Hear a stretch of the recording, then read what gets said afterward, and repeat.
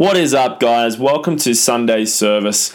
These are a quick little bite-sized podcast where I talk about anything relevant at that given point in time. And you know what, guys? I'd love to have your submissions. If you follow me on the socials, reach out and let me know what you might like to hear me rant about or give my 2 cents about on the Sunday Service podcast. Today, guys, what we're going to be talking about is how you can truly live a healthy lifestyle. So health and well-being overall to me is really, it's more than just an upbeat quote, okay?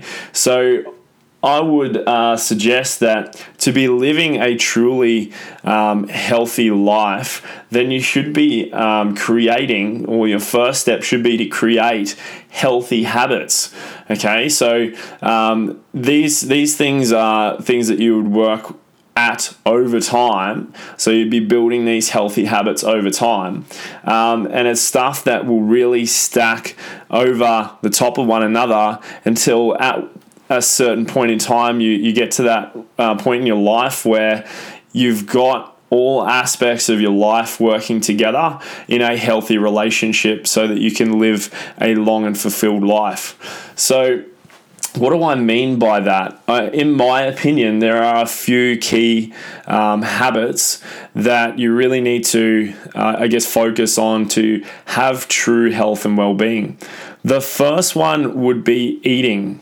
Okay, we do a lot of this, guys, and this can really affect our health in a negative way, especially nowadays where food is quite convenient. Takeaway food, very easy to go to a drive-through at any given takeaway shop. Drive-through, you don't even have to get out of your car these days to get food, which there are better alternatives. Given that, I don't mind going to the Guzmani Gomez drive-through and getting myself a fajita bowl, but large majority of that sort of food is really not great for you.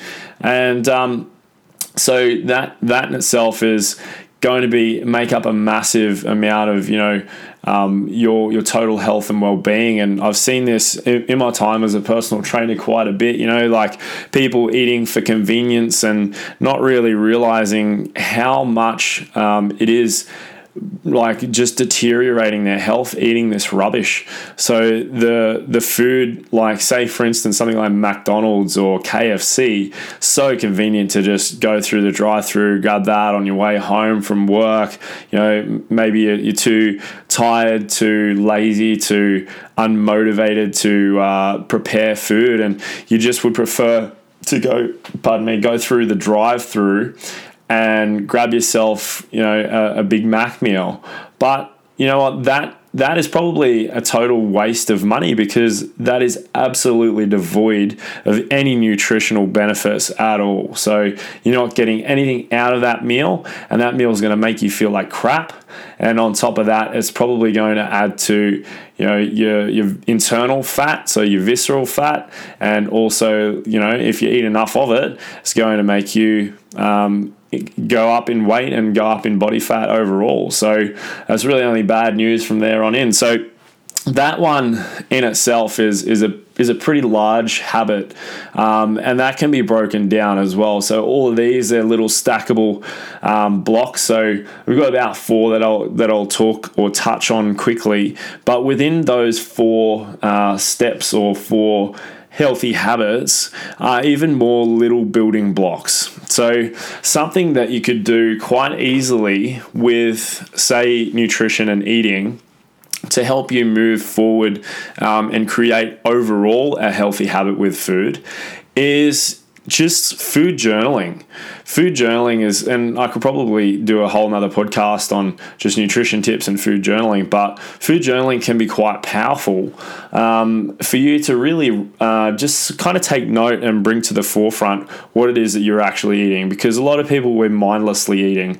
We're just eating food for the sake of it, and we're not even realizing, that maybe first of all, we're not hungry, or second of all, we've been snacking all day and our calorie intake has blown way out because you're just really not registering the fact that you're having a meal. You're not sitting down and taking the time, because we're all so time poor nowadays, right? Food journaling is one little habit that can really help you with just making a better choice, I guess, with a lot of your food, and just bring to the forefront and making more aware what the food is that you're eating and you're actually putting into your mouth.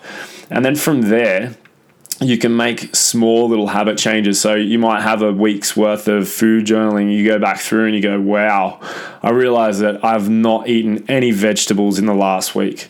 So in the next week, what I'm going to do is I'm going to make sure that I eat at least 2 different types of veggies a day. So, when you think of that one little habit goal, do you think that's achievable? Yeah, totally. You can eat two types of veg a day quite easily throughout the week.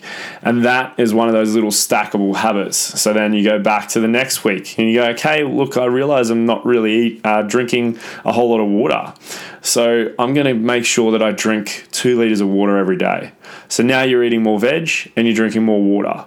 And then you go to the next week and you stack another habit. You go to the next week and you stack another habit. And this is something that you can do with all these different aspects of your health. So not just with your food. So hopefully this is starting to get you think about, okay, this is how I can move forward to living my best healthy lifestyle. So the next one that I would talk about would be training, and this is a given. So we all know that there are massive health benefits for doing some sort of planned activity. So even if you live healthy, active, live an active life. So say you have an active job, say you're a park ranger or something like that, and you're walking around all day. It is still quite beneficial for you to do some sort of planned activity. Now, it doesn't necessarily have to be training at a gym. You're probably thinking, shock horror, he said don't go and train at a gym. But I am a massive advocate of allowing people to do what they really enjoy in terms of like training and fitness activities. Because if you're going to the gym 4 times a week because you think that that's the best thing for you, but you truly don't enjoy it, do you think you're going to be getting the most out of it? No, chances are you're probably not. Or you might just scrape through, but is that going to be sustainable? No, I don't think so. Okay, so if it's not an activity that you're enjoying, then ask yourself, why am I doing it? So there's so many different ways that we can stack a habit here within the training, but I would suggest that, not even just talking about creating a healthy lifestyle, but if we nail it right down to you've got a weight loss goal and you want to lose weight, then are you doing everything? Are you doing something every day to help you drop that weight? So output is massive when we talk about that. So just making sure that you walk for half an hour every day. Do you think that if you had a massive goal like losing, say, 10 kilos, you would find half an hour every day just to go for a brisk walk? I think you could. I think you could for sure. So I got a little bit sidetracked there, but in the long and short of it is that with the training, find an activity that you really enjoy. And now that could be playing touch football 3 times a week. That could be going to the gym. That could be hiking on the weekend. That could be walking your dogs every day. The possibilities are really endless. You might go surfing every morning. You might play golf, sports activities, that sort of stuff. So find something that you really enjoy. And if you don't have anything that you enjoy, the key is to just start. So like I said before, if you have a weight loss goal, just start moving, half an hour every day. If you do half an hour every day, then you'll start to increase your output and you'll start to make some progress. But try and find something that you really enjoy. And this is where you can go out and experiment with different types of training, different gyms, different sports, all that sort of stuff as well. So You can even do your own home workouts. You don't need any equipment to be able to train. You can do a body weight circuit in 10 minutes that's going to get your heart rate up, get the blood pumping, get your body moving, and maybe even build a little bit of muscle mass. You never know. Okay, so this is all stuff that's accessible to everyone. So you don't necessarily need to go to a gym. But if that was something that you were interested in, then I would highly recommend it. I've been training at a gym since I was 13, 30, going on 31 in Feb. So I've been training for a large majority of my life, and I actually really enjoy it in lots of different ways. That's the second one. So making sure that you've got training as one of your key healthy habits.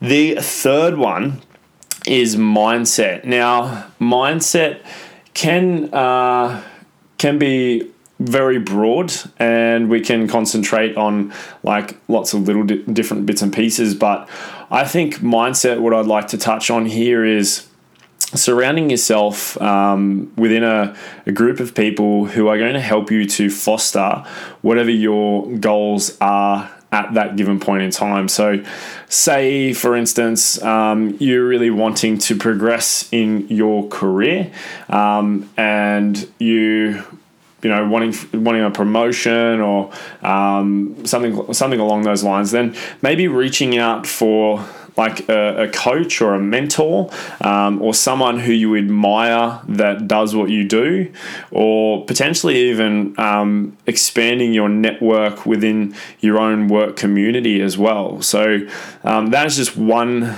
example, I guess. Another example could be, maybe you feel as though you're just not mentally strong enough. Maybe you're lacking confidence, you're lacking self-belief and all this sort of stuff. So maybe you're going to reach out to a community of people that's going to help you lift up your self-worth and your self-belief and all that sort of stuff. So say, for instance, somewhere like PLC where I work, we work a lot on providing a community where you're really fostered to grow your own mental strength. Now, I'm not saying that you have to go and train at PLC, but what happens is when you get in amongst a community group like this, then you fully immerse yourself within it, then you have all these different touch points. So that community group may have all their social media outlets.